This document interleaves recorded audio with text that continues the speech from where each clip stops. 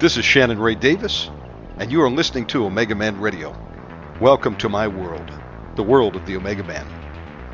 Join us here for the nightly marathon, broadcasting Monday through Friday. You can find us here on YouTube, and we encourage you to report for duty. Get trained up. War of the Saints is coming. You want to be an overcomer and endure till the end. We will teach you how. We cast out devils. We command healing to the sick in Jesus' name. And we preach the full gospel of Jesus Christ to win souls for Jesus. I want to encourage you right now to subscribe right here on YouTube to this channel. Smash the like button and share a link to our live chat room to everyone you know right there on Facebook. Get them to come on out and tune in and join in the fight against the host of hell. If you'd like to support this work financially, we have a PayPal button on our website. We have GoFundMe, Zelle, even take Bitcoin. And we thank you in advance for partnering with us. Our website is OmegamanRadio.com. One more thing before we start tonight's show. To the demons tuning in, we're coming for you, demon. No demon is safe.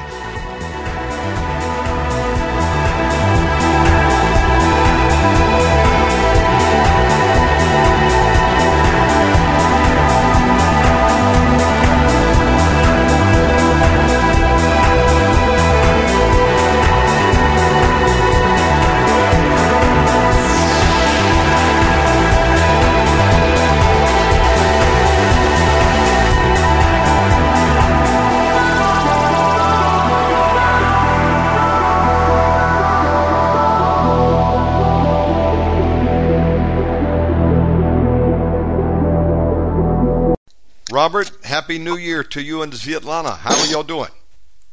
Fantastic, and a good neat or to you too. Man, I don't know how you do it, but you're well on your way to becoming fluent in Swedish. How are those classes going for you? Pretty good. Swedish has a lot of similarity with English, so it makes it a little easier. And then practicing it each day in the public places, is another advantage to learning a language. I got two questions for you. While you've been there, have you found any Swedish meatballs, and also have you run into any Viking? That's the third time you asked me that. No, they don't. They actually Swedish meatballs is a myth, and everybody here is short. Really? No, I'm kidding. No. Swedish meatballs everywhere. And yeah, there are some giant Viking people. But to be honest, when we were in Ukraine, it was more common to see just some really huge man, just some big, thick wall-locker man walking down the street.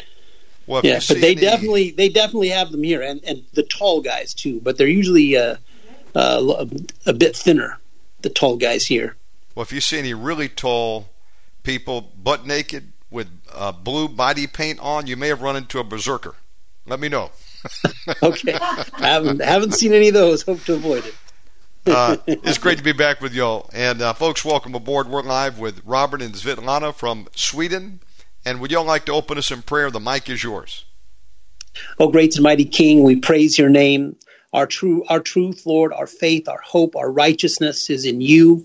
Almighty God, you are the one who watches over us. You are Jehovah Jireh. You see our needs, and you provide the way an amazing Father, the most amazing Father provides.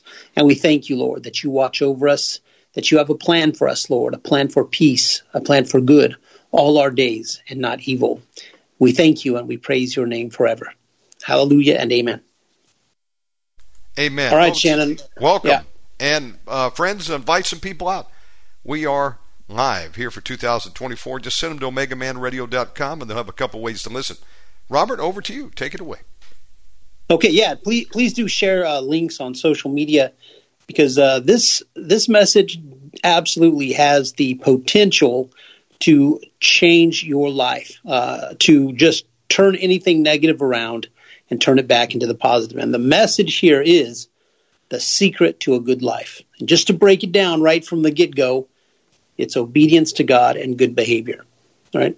So how does that work? And I hope you are thinking right now already, well, I want some scriptures to back that up. And that's good, because I've got a list here. Now, Matthew 6:33. But seek ye first the kingdom of God and his righteousness, and all these things shall be added unto you. So, very simple, right? Hey, you want to have a good life? Seek God. And how do we seek God? Seek his righteousness. Well, that's the English translation. What was the original Greek word?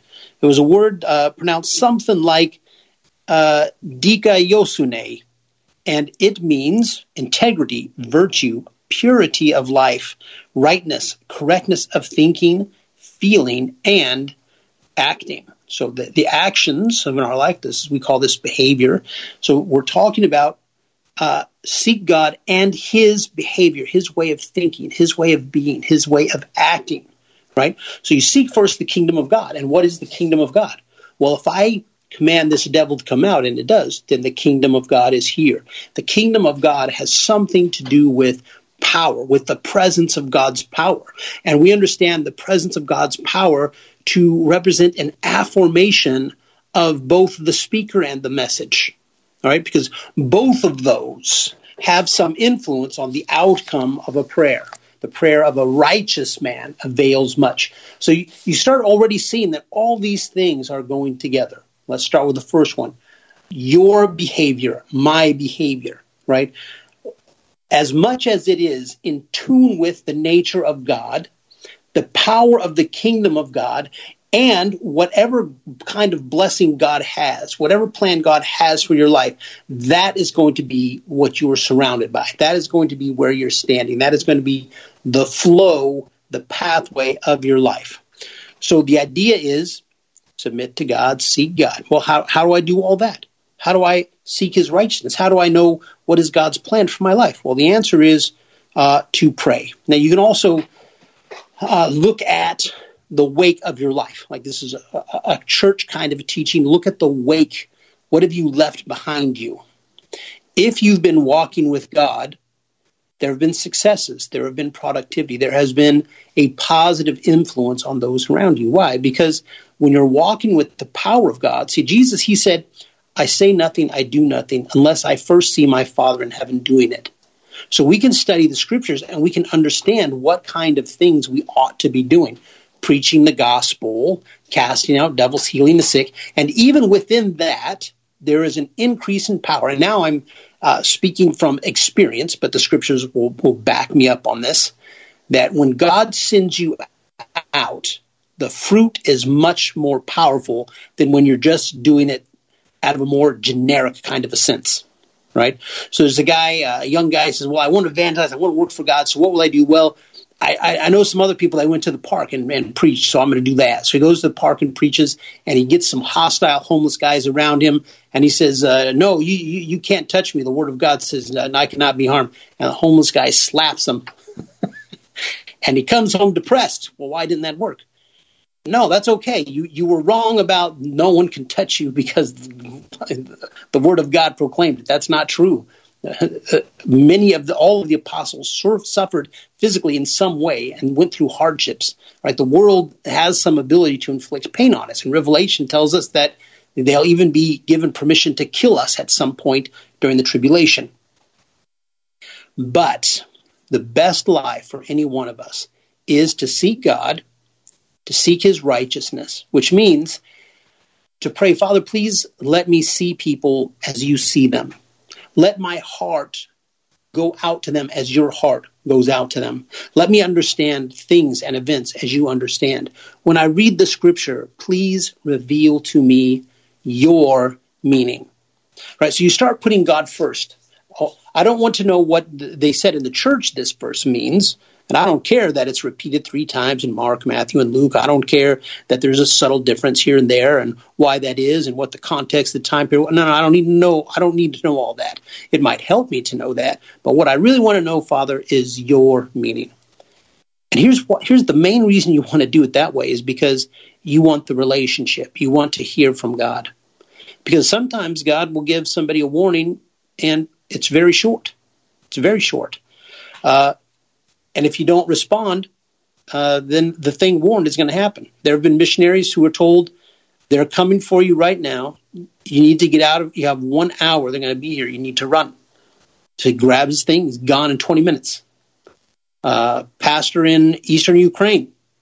Holy Spirit told him, pack your things. He had packed his things already in obedience, but he had stayed because the Holy Spirit told him. Holy Spirit then told him a few months later, during Russian occupation, they're coming for you now. Pack your family and go. And he did. An hour down the road, neighbors called him. The Chechens are inside your house, tossing it like they're looking for something. Where are you? We left. Praise God. So you have to have this relationship, and you need to have this heart for obedience. Okay, God says go. Right now, I'm packing. I'm gone. Right? Nothing left but what I couldn't fit in the car. All right. So now, in 2007, the Holy Spirit was working overtime to get me to see and to understand that there is an importance in putting what God says above what men say. Okay. And he gave me this message. He said, I want you to go tomorrow and tell this message to everybody. And the message was, I give to all equally. Whoever glorifies my name, I triple it. Whoever doesn't, I take it away and I give it to someone else. So if you think about the parable of the talents, this is rewording that a little bit and giving this triple quantification. So God is saying that if you want to be blessed in your life, then you need to glorify God. And so for years after, I thought, what does it mean to glorify God? Well, the first thing I had to learn was that doesn't matter what people say. You do what God said. Don't worry about how people react. That's not whose reaction you should be concerned about.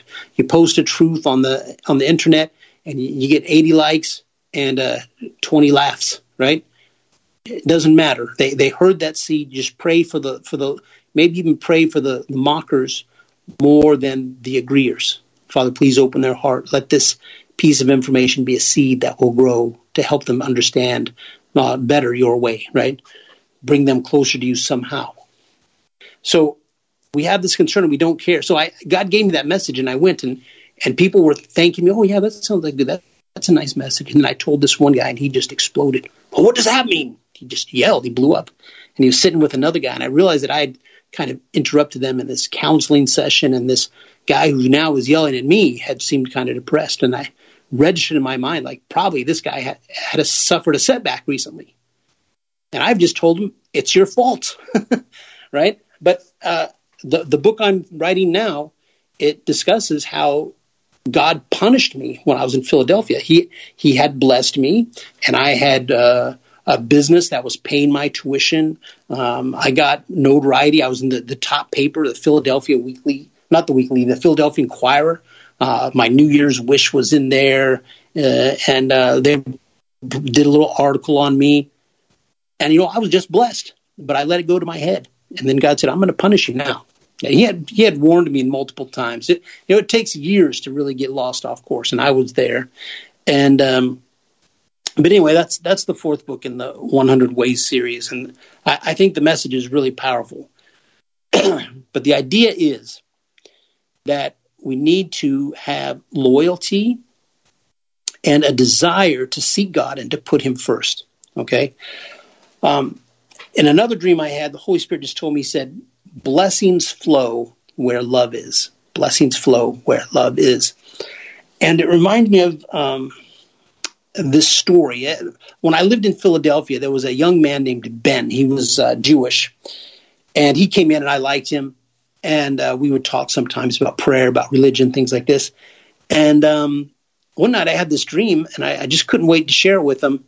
And his girlfriend came in. And I said, hey, I really want to talk to Ben. Where is he? She said, well, he's out of town right now. I said, listen, I got to give him this message. I want to share it before I forget. I said, what I saw in this dream was that his grandfather had passed away, and that his grandfather had this gift for investing, and that now that gift belongs to him. The grandfather wants him to have it.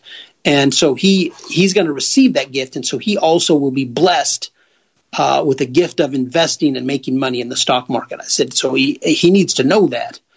And so she said, okay. And she came back later. I said, did you talk to him? She said, yeah, he wants to talk to you. He's out of town. He's going to talk to you when he comes back. So he actually was out of town because he was at his grandfather's funeral. And when he came back, he said, when I went into my grandfather's office, I wanted to take all of his investment software because his grandfather had made a lot of money in the stock market. Of course, I knew none of this stuff, but he and his grandfather had a special love, and so that gift was bequeathed to Ben.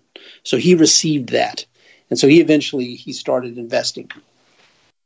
So there's this idea of God is love, and where love flows, blessings flow, right? So if you have this great love relationship with our Father in heaven, those blessings are going to flow to you more. And when you love somebody, Jesus said, if you love me, you'll obey my commands. And what are Jesus' commands? Well, put God first, love God with all your heart, all your mind, all your soul, all your strength, and love your neighbor as yourself, right? He kind of condensed the 10 commandments into those two. So you understand that God is really speaking about principles. So God, he wants us to live a right life, right? So again, this seek the righteousness of God, and all these things will be added to you. Right, now let's continue on. Matthew 5:6, blessed are they which do hunger and thirst after righteousness, for they shall be filled. So he's not just saying like, well, the people who think righteousness is a good idea, who agree conceptually with righteousness, that it's going to go good for them. No, that's not what he says. He says, who hunger and thirst after righteousness, right? So again, we've defined righteousness according to the original Greek word, right? A correctness of thinking, feeling, and acting, right? A purity of life, integrity, virtue. So when you're seeking after these, you think, that's the kind of person I want to be. And how do I do that? I'm going to search the scriptures. I'm going to pray. I'm going to get into fellowship with the Holy Spirit, ask him to teach me. I'm going to pester him for it until he starts giving me the stuff that I want. I want God's righteousness. I want to know God's way of thinking, God's way of feeling, God's way of behavior, that I can be like that I can be this manifestation of God's heart and love and kindness in the world. Jesus said, if you see me and you haven't seen God, then you've never known God, right? Because the nature of God was in him. As much as Jesus is the stone cut from the mountain, not by human hands, all of that true, yes. But also, Jesus said, I only do what I see him doing. I mimic him. I copy him. And he is the gold standard for us. We want to see what is God doing, what is God saying, and we want to do that and say that. So when someone comes and barks at me, I don't think, I have a witty comeback. I'm going to flip it on this guy and make him embarrassed. No, you have compassion on the guy instead, and you give a calm, peaceful answer. And somehow that guy instantly opens up to you. I don't know why it works like that, but it does. Some guy comes out, you bark, and you give him a peaceful answer out of a place of love. Wow, it transforms the guy, right? Just transforms his whole attitude right there. The next words out of his mouth are peaceful. I've seen it happen many times. The scripture says that's how you do, and you just do what the scripture says, and things just go so much better. This is true for moments, and it's true for a lifetime in general. Acts 13:10. O full of all subtlety and all mischief, thou child of the devil, thou enemy of all righteousness, wilt thou not cease to pervert the right ways of the Lord? So now we're talking about the devil, right? So the devil is the enemy. So God, he's saying, all right, look, here's how to have a good life. I have planned a good life for you. It's yours. And now there's the adversary. He's saying, there's a different way. Did God really say you can't eat that fruit? Oh, I wonder why that might be, right? So they're always misleading you. And the servants of the devil are alive and well today, and they're controlling media. And they know through psychological studies that they can just put some information out there, all the necessary components to that you put them together and they make a thought or an idea, but they don't give you the final idea because they've learned that if someone will just reach the conclusion on their own, they think it's their own opinion and they trust themselves. And so they say, I'm right. And so this is right.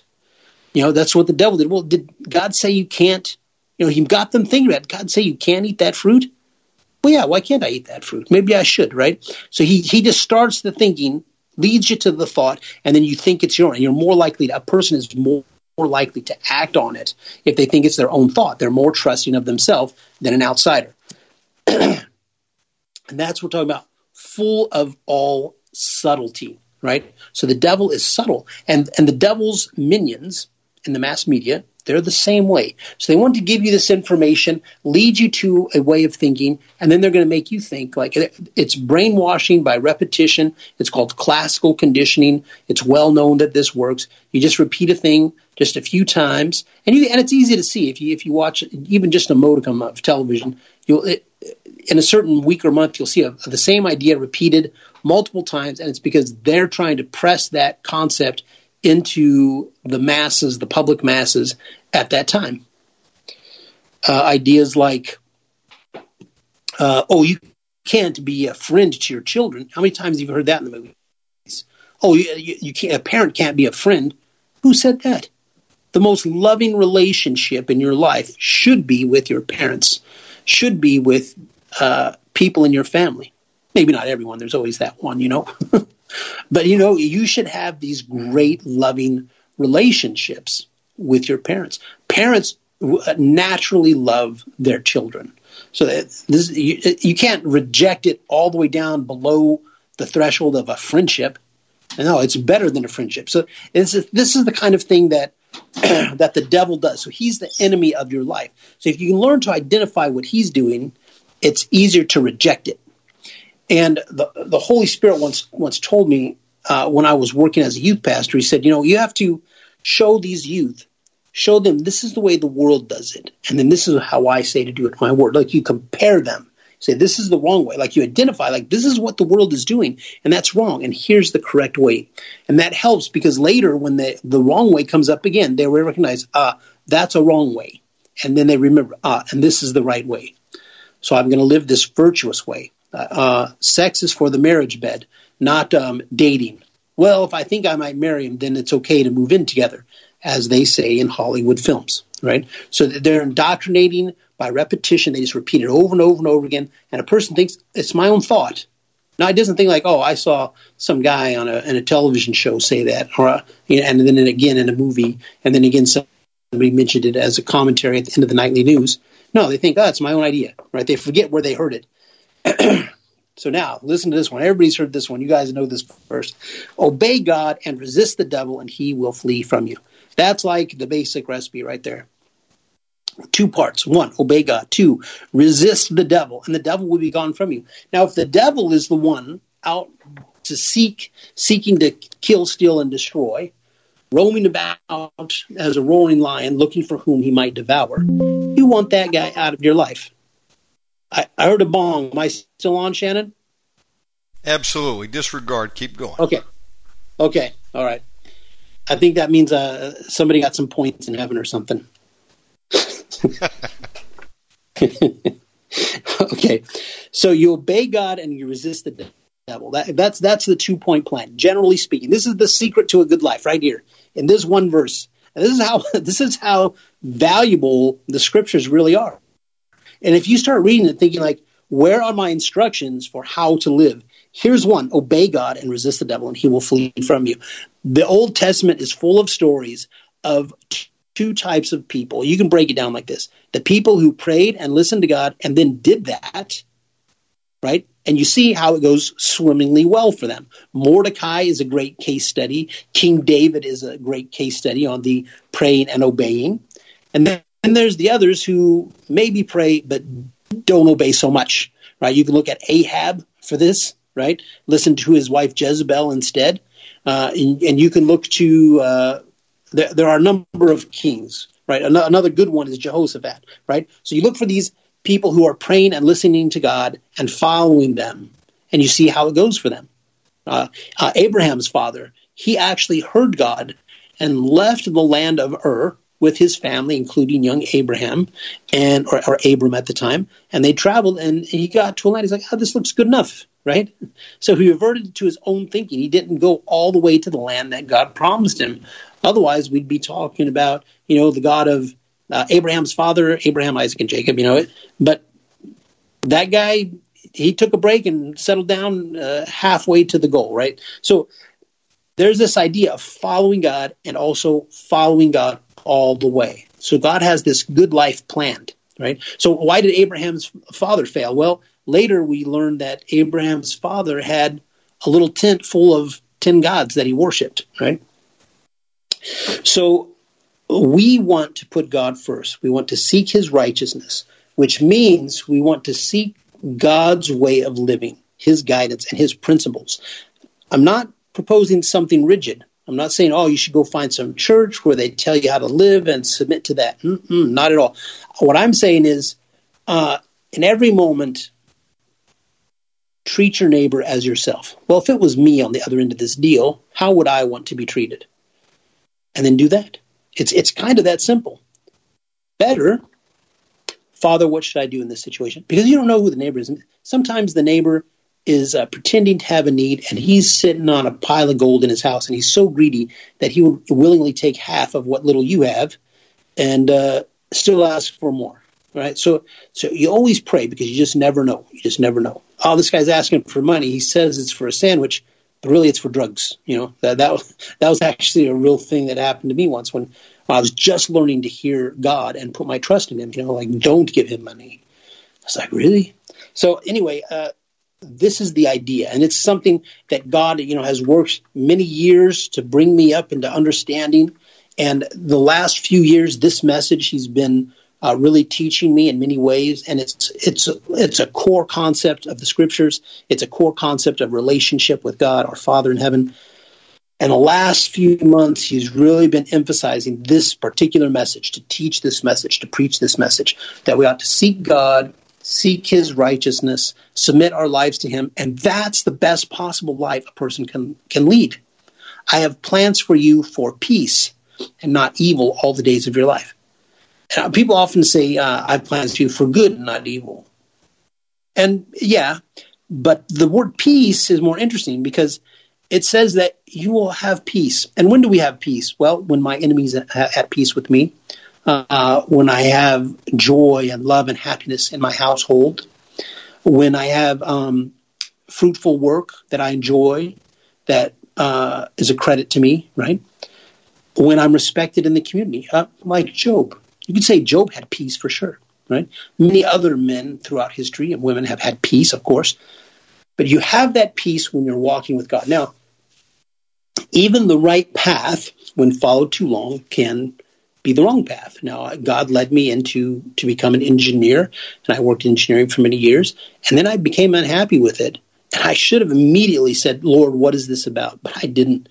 I drug my feet. And finally, I was like, okay, Father, why am I going through bouts of depression about being an engineer? This is a respectable profession. I enjoy it. I'm good at it. My clients like me. I like my clients.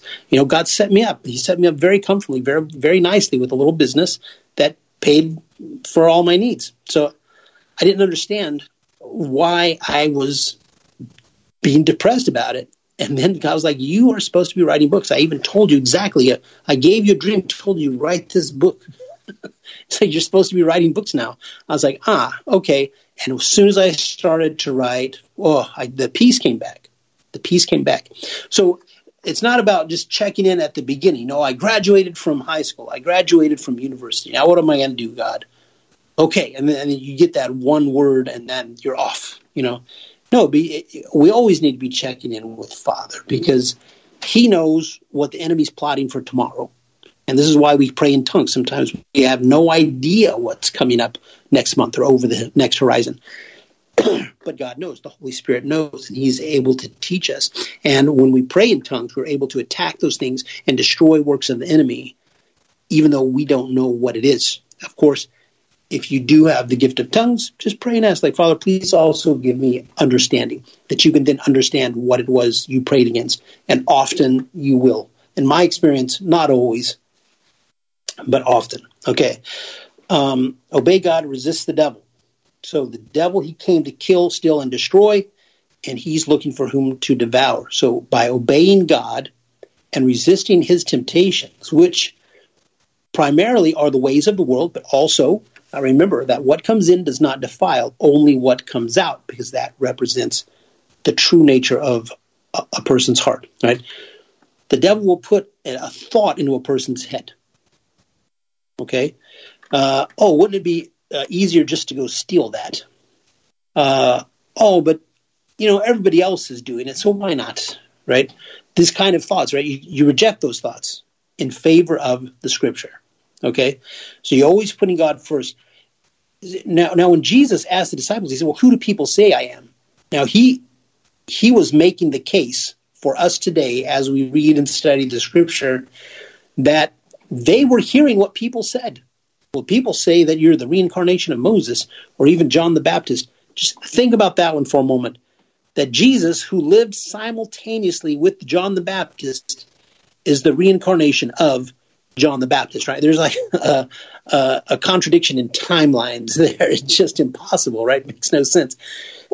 But people in the world were saying this. They says, well, who do you say I am? And Peter says, the Son of God. And he says, only God has told you this, right? People aren't saying this, but God is saying this. And he said, upon this, not Peter, right? But upon hearing what men are saying, Moses, John the Baptist, or some other prophet, and hearing what God is saying, you're the Son of God. Because if you look back through the Scriptures, and the Holy Spirit showed this to me many years ago. He said, go look here and look here. And it was all these meetings where a disciple is meeting Jesus for the first time. And they look and they say, you're the promised one. You're the Messiah. You're the Son of God. They said, do you know that? Because I saw you when you were reading the Scriptures under the fig tree, right? And they all recognize him. Hey, I found the Messiah. Where is he, right? They believe it. They know he's the Son of God. They understand it when they meet him, right? And there's this truth that we understand. See, this is the thing. Like God, he created us with so many more gifts. We have really been blessed. And we understand things. You can meet a person and know, like, ooh. And this was a proof God gave me once. I once had an opportunity to speak at a class on evolution. And he gave me a past proof, a current proof, and a future proof. He said the current proof is, he said, don't you go and meet people and know, like, oh, this guy's a bad guy. But then, he starts talking and he talks you through it. And then later you say, I knew he was a bad guy. I knew when I met him, I shouldn't, put my trust in him. I shouldn't ask him to, do his part of the project, or I shouldn't accept his invite for a date. I knew he was a bad guy. That's a gift that we have. You meet someone and you know who they are. The Bible even says, don't speak ill of someone, or the next time you enter a room where they are, they'll know it. Well, how does that work? There's some kind of information that transfers. I don't know the mechanics of it, but it happens. Bible mentions it. And I've experienced it, and we all have, if we're honest with ourselves, that information transfers. And information also transfers between us and God. The angels can send us messengers. They're called messengers. They can send us messages. They are called messengers for a reason. And as others have said, and as I agree, the devils once had powers and gifts and talents given to them to serve the kingdom of God in interactions with humanity. And they have those same things, except now, instead of sending a warning or some instruction or a teaching in a dream, they come and they send false information, misleading information, fear to create distrust and divide public and divide groups, right? This is what they're doing now. They're doing, instead of doing good with their talents, they're doing evil with them. So the devils can speak to us, the angels can speak to us, and God can speak to us. So that's what we're looking for. We're looking for to follow the voice of God and no other, to put God first, all right? This is what we're looking for. And so once you understand, like, this is my goal. Now, what you have to reach, Holy Spirit told me this. He said, the purpose of every pastor is to lead their people to a point where they realize, I need to make a decision. Will I put God first in my life and follow God or not? I need to make that decision.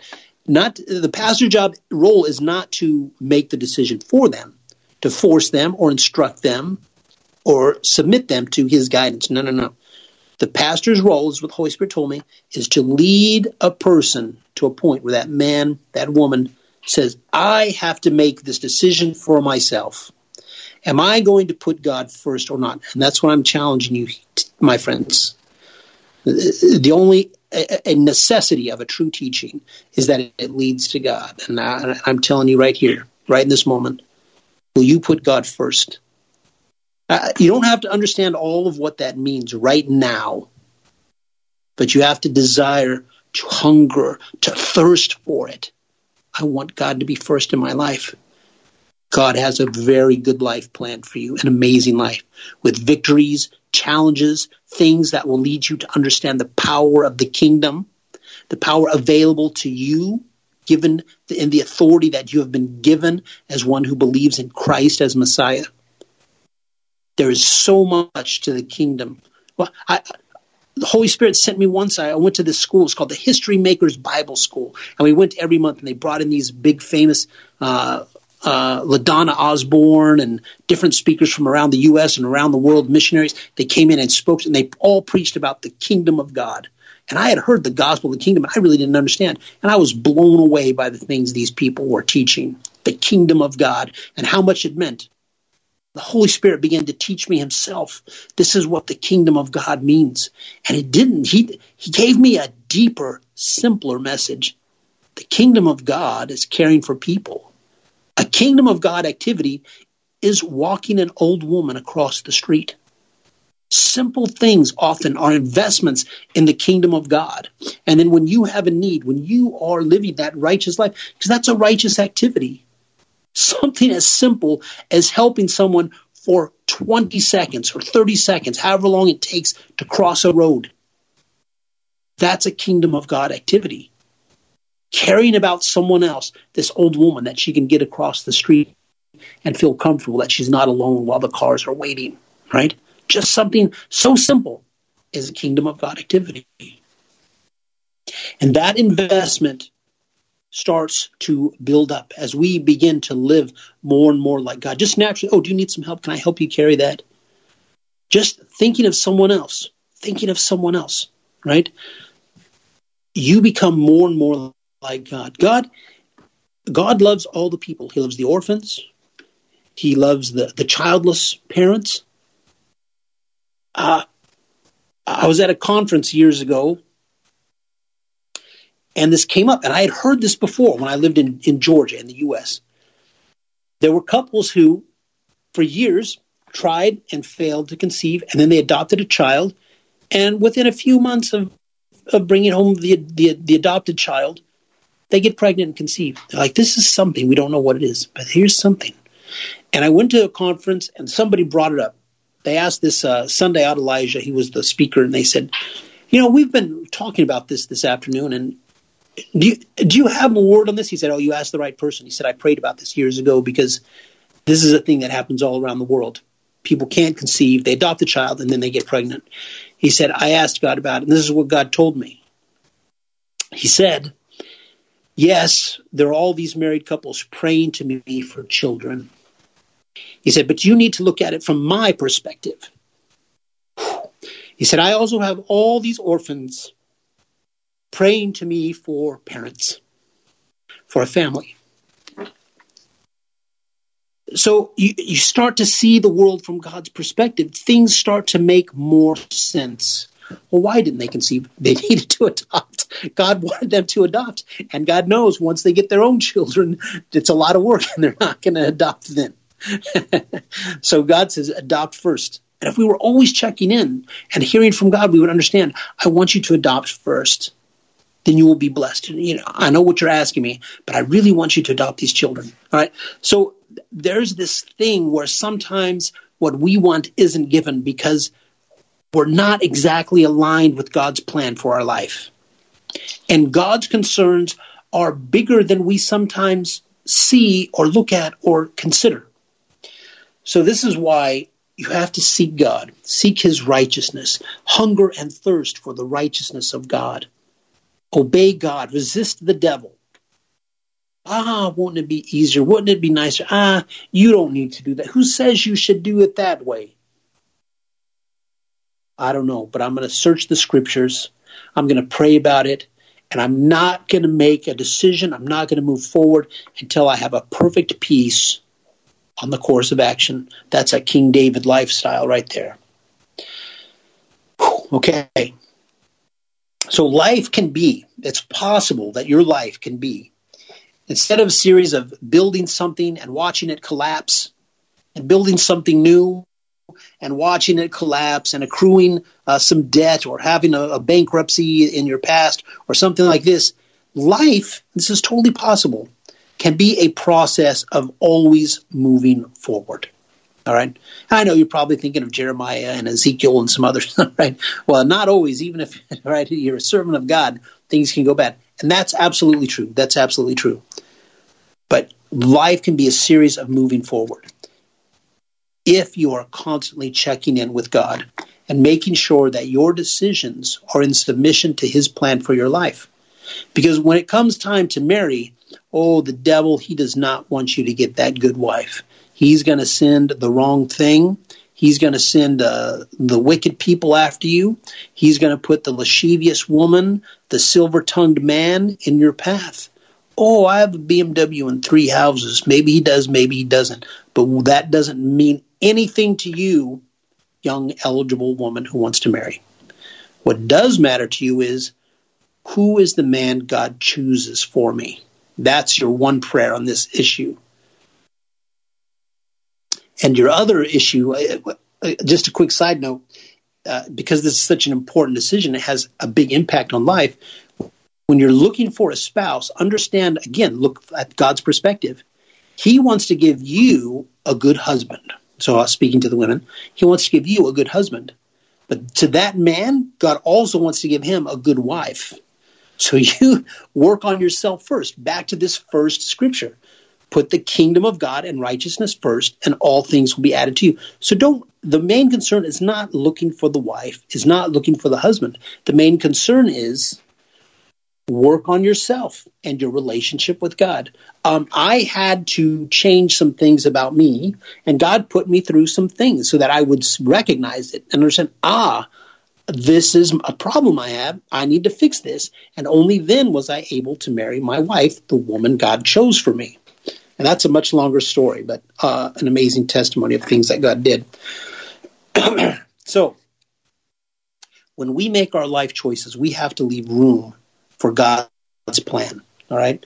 There was a time that God sent me on a long road trip, and I ended up in North Carolina, and I ran into this group of young AmeriCorps students, and I had a message for this redheaded guy, and I was like, Lord, if I'm going to talk to him, let him do this, and he did. And I still was like, I'm not gonna talk to him. It's so awkward. And they had this map spread out on the hood of their van. The guy says, in the night, you drove 300 miles in the wrong direction. And the Holy Spirit just spoke to me. He said, nobody drives 300 miles in the wrong direction for nothing. I was like, fine. So I went over and I was like, listen, I believe that I have a message for you. And the message the Holy Spirit gave me includes all these details about your life. I'm going to tell you the things about your life, and you tell me if that's true. And then I'm going to tell you what your big question in life is right now. And then I'm going to give you the answer. He's like, all right, I'm interested. Right? So I told him all these things about his life, his childhood. I'm like, you used to buy surplus Army things, and you made a remote control plane out of them, and you flew it, and your friends thought you were the greatest, and they always followed you around. He said, yeah, that's totally true. I bet, how do you know that? I said, God showed me. Right? And I said, the decision you have now is whether or not to go into this rock band with your friends that you want to do, or to go directly to engineering school. If you choose the rock band, you'll do it for 3 years. It'll amount to nothing. You'll lose the friends that you went in with. And then you'll go to engineering school anyway. I said, but if you go to engineering school directly, you'll keep your friends, and that's the path God chose for you. And that's where your success is. And he was like, okay. He said, that is my conundrum right now. That is the decision I'm sitting on that I can't answer. I said, the rock band is a mistake. It will cost you years and friends. And so he listened to me. The guy went to school. I ran into him like 2 years later, and he was doing very well in engineering school, and he was really glad. And he wanted to know, how do you hear from God? Right? So it was a blessing for both of us. Because one of the reasons that God will send you somewhere, and this is why it's nice to get a specific set of instructions to go do something for God. Because when you do it, you say, wow. You see that God's result comes about. And you say, wow, it was God. I remember one of the simplest ways of these is God will say, you see that woman praying over there in the back of the church alone? You say, go tell her that I love her. So you just go over and you say, excuse me, God told me to tell you that he loves you.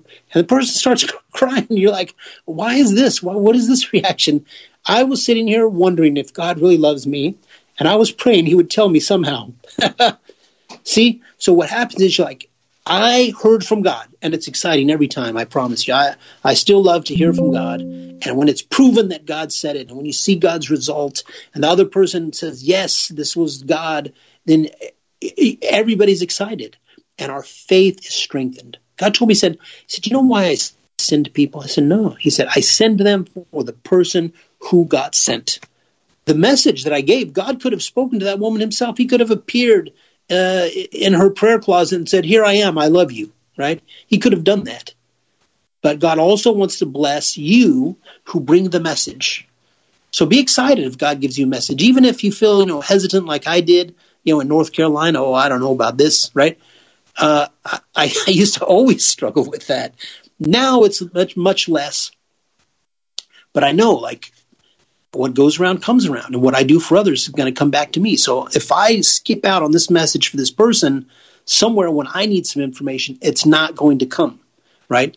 So you're doing it unto yourself, right? Love your neighbor as yourself. Do unto others as you'd have done unto you. Because God's golden rule, that's what comes around.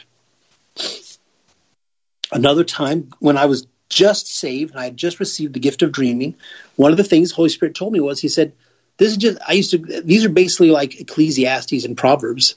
And I would just hear a single line, no scene, just darkness, and a voice would just speak and say, life is a good place for those who do what they are supposed to do. But what are you supposed to do? Again, this is the checking in with Father, praying to seek God, right? Jeremiah 29:11. For I know the thoughts that I think toward you, saith Jehovah, thoughts of peace and not evil, to give you an expected end. Okay, so let's look at this piece, the expected end. I have this good plan for you, and here's the real promise. Okay, peace, right? And no evil. The evil is all the destructions, the sloppy breakups. Well, why do you go through a breakup? Because you weren't supposed to be with that person, right? Or much rarer, the devil successfully broke something that God put together. That is extremely uncommon. Usually when you suffer a catastrophic breakup or something, it's because God didn't pick that person for you from the beginning. And because the wrong person is in your life, that space needs to be vacated so that the person God did choose can then come into that space. So part of the consequence of making bad decisions is suffering the loss of the bad decision, the thing you picked up that you should have never touched, right? So the expected end. These words are Hebrews 86:15, expected. It means a grounds for hope, a thing to long for. So he's saying, I'm giving you something to look forward to hope for. And this word end is Hebrews 3:19, and it means a reward, and also it means the latter time. So God is giving us something to look for in the future, in the latter time. And what is that? Heaven, the eternal reward, always being in the presence of God. And who knows exactly how glorious that's going to be. But we'll be able to stand together and sing worship songs directly to God, not squeezed into the pews, before the throne of God. And the way the angels played the trumpets. When I first got saved, this was such a blessing I received. An angel just took me and showed me all of these angels just in this long field of white, just perfectly covered and aligned. And they had these really long trumpets, just the simple ones. It's just like a tube that flares out toward the end. And every trumpet had like a red satin sash draped over it. And they all rose at the same time. And they began to play. They played. It was so beautiful. It like moved through me. And for weeks, I would just pray, like, let me see that again. Let me see that again. Let me see it. Because it was that beautiful.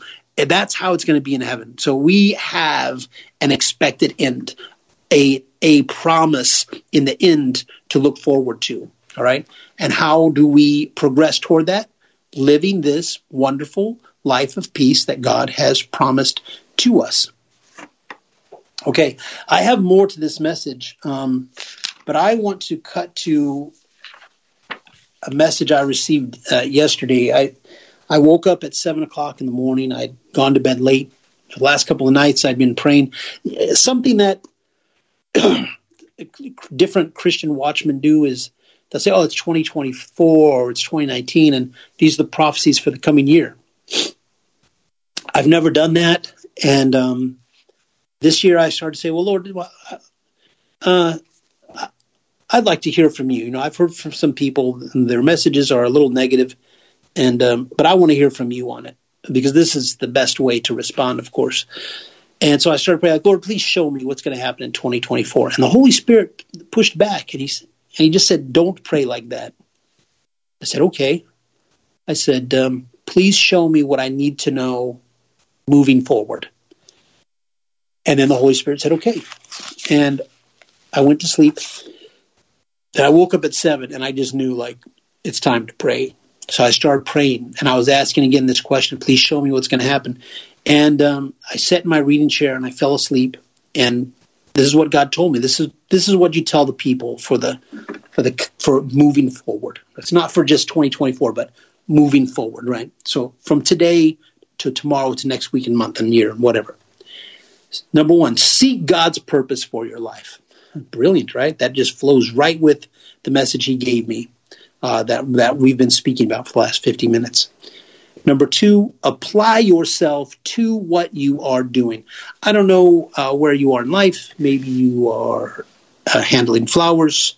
Maybe you're a banker. But apply yourself. Be good at it, right? The Bible says that you ought to seek to be good. Do your work as if a presentation to the Lord. And those who are qualified will find themselves working before kings, right? So work hard, be good at your job, apply yourself to what you're doing, be it ministry or civil service or whatever. Apply yourself, because when people understand that you're a Christian and you're the one everyone looks up to and turns to, that is a credit to God. God is glorified, and he will help you in your work. I've seen it. I've seen God do this many, many times. Open doors for people, promote them. I've experienced it myself. Put God first, and this is one way to do it. Apply yourself to what you are doing. Okay. I prayed more. I went back to sleep, or I fell asleep as I was praying, and then I saw just a short vision, and it said a sudden attack on infrastructure, and I saw a building burning. Now, I think a lot of this is relative to Ukraine, but I suspect that in the not too far future, thinking in terms of years, it's going to apply on a bigger scale. A few hours after I saw that vision, Russia launched a massive attack on Kiev, and they targeted infrastructure. So I don't know if that was so soon fulfilled, and that comes back to this constant contact, always being in communication with the Lord, because I received that message only a few hours before it happened. But I have a feeling, my expectation is that there's more to that it's a type and a shadow or part of, and not a complete fulfillment of that message. Then I was praying throughout the day, and basically what I saw was just more war fighting, more war. And it's very upsetting. So in some of these things, the Holy Spirit was showing me the impact of war on children. So you have to take special concerns for the children. Young boys whose fathers are dead, or whose fathers are gone fighting in the war. They need the attention of men. So take some extra time and just be a substitute father for 10 minutes or whatever, just to let some boy tell his stories about his football game or whatever, right? Next, breaking curses will continue to be relevant. Sometimes things just seem to be misfortune or random events. Are not. They are curses.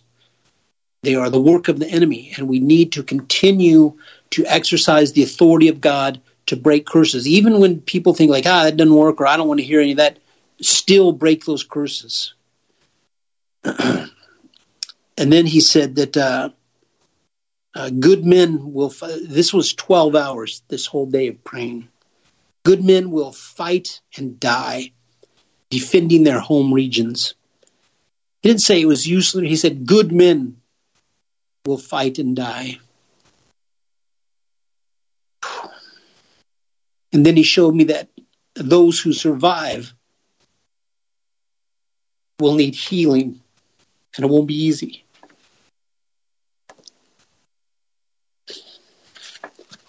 So in recent years, this is something the Holy Spirit has been showing me since 2014 when I helped the rebuilding with Red Cross in Slavyansk.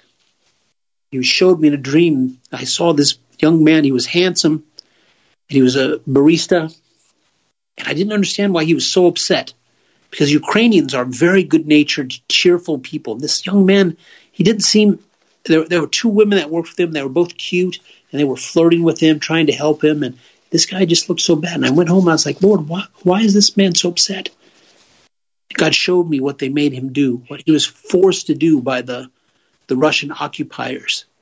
And it was bad. He didn't want to, but he was afraid that if he didn't, they would kill him. So he did. And that's what he carried. And I wanted to go back and say, God can forgive you. God can heal you. And you know what happened? That was when they closed the shop that night. So when I came back the next morning to speak to him, he was gone. He was fired.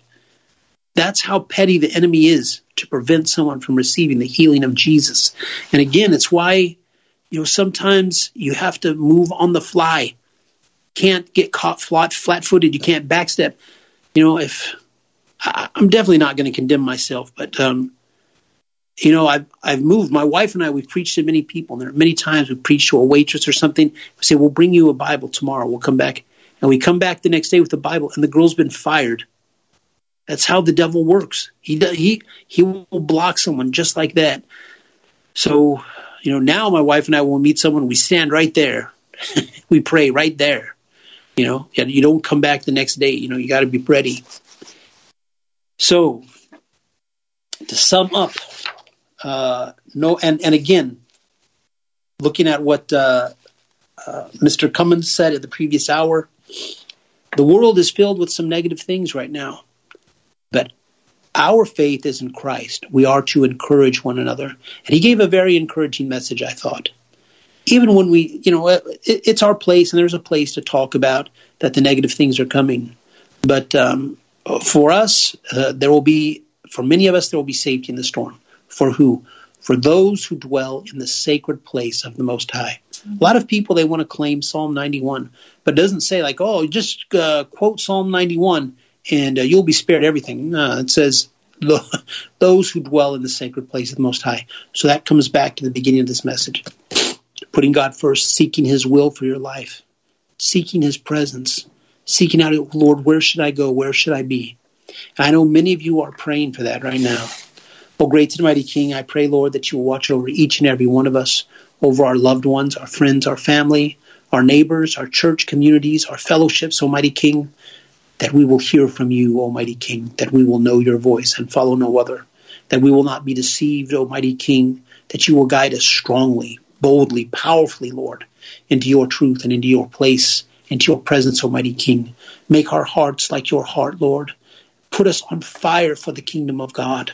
Transform us, O great and mighty King, that we will produce fruit for the kingdom, fruit that will last and will not fail in the testing by fire, will not fail in any testing, Almighty King, but will endure until the end, that those we bring into your presence will enter into eternity in the kingdom of heaven with you forever. In Jesus' mighty name, amen. Amen. What a great message today. What would you like to title this, Robert, for the archive? The Secret to a Good Life. Okay. The Secret to a Good Life.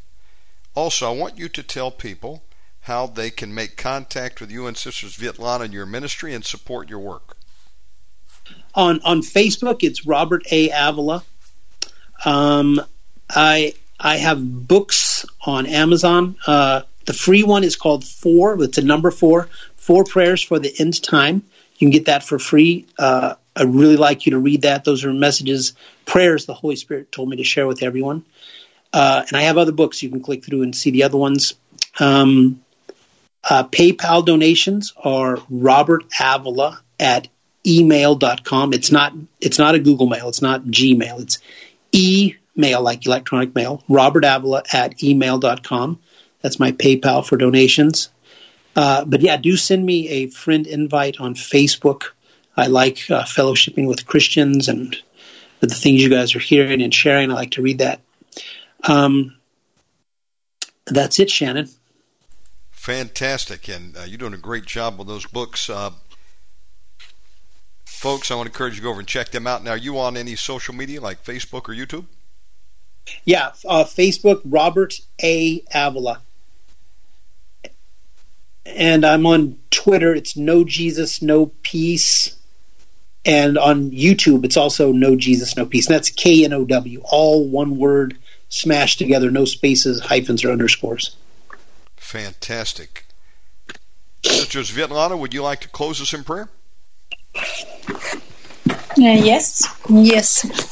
Thank you, Lord. Thank you, Father, for this new year. We thank you, Father, that we can live in such a time as this, Father.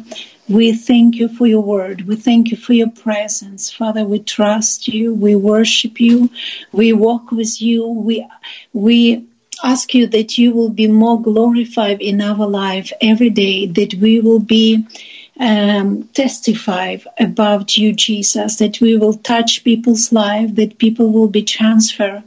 And we thank you, Lord, for this message. We thank you for Shannon, for this opportunity, Father, to share your word. Father, we bless Shannon and his family. We bless everyone who was listening, Father. I pray that you will bless all the body of Christ, Father, that you, all of us, bring us closer to you, Lord, in your presence. We thank you, Lord. We thank you so much, God, and we give you all the glory in Jesus' mighty name. Amen. I say amen to that. Thank you, Robert and Sister Svitlana. Love you both, and we'll see you all next time. Yes, love you, Shannon. God bless you. God bless you. God bless you, brother. Robert, get me your next date. Thanks a lot, brother. Okay. Okay, friends. Hope you enjoyed that. We're going to take a break and be back tonight at 7 p.m. Eastern. Tonight we're going to have Michael Basham, John Gogan, Speak My Word, and we're also going to have Hank Groover, son of Henry Groover. That may be a 2-hour show right there. I'm going to sign off here and save these. Go ahead and get them uploaded. I've got everything cut that we've done for the last couple of days. I'm going to upload those 2 right now. And we will see you all back tonight. Again, our live schedule is every evening, Monday through Friday, 7 to 11 p.m. Eastern on average. And then Wednesdays is our day where in the a.m., starting at 10 a.m. or 9 a.m. like today, we will do international shows. So next week we'll have Elvis Newhart, we'll have David Measures, we'll have Michael Cummins, Robert we're going to get back on. So we got some great stuff coming up for you every single week, both local to America and international shows. All these shows are free. Go to my website. It'll show you how to get them. Omegamanradio.com. Thank you for tuning in. Love and appreciate you. And I'm going to close out with a song. God bless.